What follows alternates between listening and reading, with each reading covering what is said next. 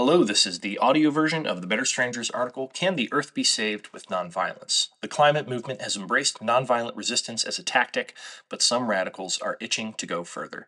It is written and read by me, Matt Hirschberger. In 1920, the renowned Swedish climate activist and Marxist Andreas Malm published a book with a spectacularly provocative title, How to Blow Up a Pipeline. The book serves less as a how-to guide, there are no diagrams for building bombs here, and more as an argument in favor of sabotage as a valid tool in the activist's toolkit. The pipeline, in Malm's formulation, is not just a literal pipeline, but the pipeline from new fossil fuel projects like mines, wells, and infrastructure to future fossil fuel emissions. This, he believes, desperately needs blowing up. His justification is simple and convincing. If you believe, as virtually all climate activists and scientists do, that the consequences of doing nothing about climate change are societal collapse and potentially the extinction of the human species, then activists should employ all the tools at their disposal to prevent that from happening. His argument is primarily leveled against perhaps the most influential contemporary theorists of nonviolence, Chenoweth and Maria J. Stephan, who in 2012 wrote the influential Why Civil Resistance Works and laid out the case for engaging in nonviolence. That book has become something of a Bible to many climate activists, particularly those in groups like Extinction Rebellion or the Sunrise Movement. The debate has defined progressive movements for nearly a century now, not only whether violence can be justified in the service of change, but also whether it is tactically necessary for achieving one's ends. The argument for nonviolence. Chenoweth and Stephan's argument also happens to be simple and convincing. After running the numbers on major conflicts since 1940, they found that nonviolent civil resistance has been twice as effective as violent resistance in achieving its ends. And when violent resistance does achieve its goals, it is more likely to result in a slide towards autocracy and dictatorship, or in some sort of humanitarian catastrophe. The majority of their work is an attempt to explain why this might be the case. First and foremost, most people view nonviolent campaigns as holding a moral high ground, especially over often violent government forces. As such, they have a much lower bar to entry than violent campaigns, and they get way more participants than, say, guerrilla armies or street fighters do. Chenoweth and Stephan found that if a nonviolent campaign managed to pull out as little as 3.5% of the total country's population for a major event, say a march or a demonstration or a coordinated marches around the country, then the campaign almost always succeeded. They are also clear that, in order for a campaign to succeed, it needs diverse tactics. You can't just get 3.5% of the country to your protest and give up. You need to also build mutual aid networks, have a media strategy, hold strategic demonstrations, orchestrate boycotts, organize strikes, and build alternative political structures. If a movement is strategic, they'll get more and more of the general public's support, and they'll eventually start eroding their opponent's power. Nonviolent campaigns are not designed to appeal to the goodness in their opponent's hearts, and they are not peaceful kumbaya drum circles. They are often confrontational, disruptive, and heated, less focused on love and hugs than on strategically eroding an oppressor's power base. As an example, in the case of civil rights, the strategy was to never make the racist stop being racist. It was to take their power away. So protesters didn't focus on flipping racist elected officials, cops, or klansmen, sometimes those were all three in one person, but instead making them unpalatable to local businessmen who saw that racist policies hurt their bottom line after a boycott or a sit-in. Chenoweth and Stephan found that nonviolent campaigns are effective in democratic and autocratic societies and tend to be more resilient in the face of violent repression than violent campaigns. On this basis, their findings have been wholeheartedly adopted by the climate movement, which wishes not just to stop the destruction of the Earth, but to build a better Earth underneath. The argument for violence against property. As a climate activist, Malm has, of course, read Chenoweth and Stephan, and while he is a seasoned veteran in the types of actions they advocate for, he still believes that in some cases, violence, specifically sabotage, is a valid tool for activist campaigns today. Malm's argument is that the great nonviolent movements, whether that be the fight against apartheid, the fight for civil rights, the fight for women's suffrage, have usually had a large peaceful element and a smaller violent element standing behind it cracking its knuckles.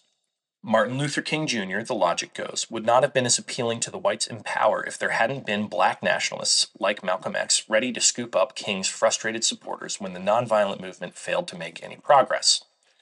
Malm's strongest argument is that the fight against fossil fuels is not a fight against a set of unjust laws or an oppressive dictator, which is where Chenoweth and Stephan pull their data from. Instead, it's a fight against a productive economic force. So the only real comparison one can draw historically is the fight to end slavery. Quote, fossil fuels, like slavery, cannot be the object of compromises. No one would consider reducing slavery by 40% or 60%. All of it must go. He goes on, quote, fossil fuels will not be abolished in a week or two, nor was slavery. It won't conclude in miraculous fashion because fossil fuels are not a rickety superstructure like the regime of Slobodan Milosevic, swept away by the blow from people who aspired to basic freedoms shared by almost everyone else. Business as usual is not a sideshow to bourgeois democracy, a relic from an authoritarian age that requires correction. It is the material form of contemporary capitalism, neither more nor less. End quote. Malm advocates not for violence against the police, the state, or even billionaire capitalists, but for violence against their property. The idea is that in a capitalist society, we've grown to see someone's possessions as indistinguishable from their person. He admits that this is a form of violence in that it exerts physical force on a thing with the intent of injuring it, but says that it is fundamentally morally different than violence against a person. It's one thing to set a rich man's SUV on fire, it's an entirely different thing to set fire to him. Destruction of property, he believes, only carries the same moral weight if it's against something that a person's life depends on. Say, their food stores, the well they use for water, the air they breathe. Climate change, of course, threatens all three.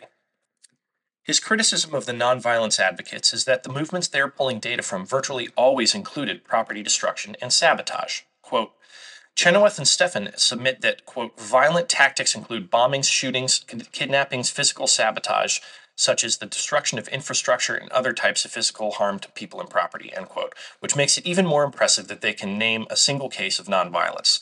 The fall of the Berlin Wall, people didn't caress the cement, end quote. And I am sorry for doing like a quote within a quote there. It's easier to read on the page. Malm does not advocate for violence against people, particularly innocents, saying, quote, it would be catastrophic for the movement if any part of it used terrorism, end quote, but points out that the rich and powerful, think Donald Trump, would call any act of activist sabotage or property destruction terrorism, regardless of whether it hurt a single person. Does it even matter which side is right? It is normal and healthy for movements to have disagreements about strategy and tactics. Given that Malm is a Marxist and Stephan at one point worked for Obama's Department of State in Afghanistan, it is no wonder that these two camps are not particularly simpatico. What's interesting about this debate is that it matters a lot less who is right and a lot more that the debate is happening. Malcolm X and Martin Luther King Jr. did butt heads, but their respective movements both helped move the dial on civil rights. They didn't have to like each other for this to be the case. Malm himself admits that radical saboteurs are effectively taking one for the team by making their opponents on the peaceful side of the movement more respectable. Quote, it is the duty of the erstwhile radicals to denounce the new flank and accuse it of undermining their endeavors. If they were to applaud the troublemakers who threaten to commit acts of violence, they would not gain the edge of respectability and receive no invitation to the policy-making chambers. End quote. This was to an extent the strategy of Sinn Féin, political arm of the Provisional Irish Republican Army during the Troubles in Ireland. Sinn Féin denied all connection to the IRA, but their collusion with the renowned terrorist group was an open secret. Their longtime leader, Gerry Adams, was widely known to have been a leader in the militia prior to his rise in the political wing. But the nominal division between the two allowed Sinn Féin to capitalize on situations that the militant IRA created.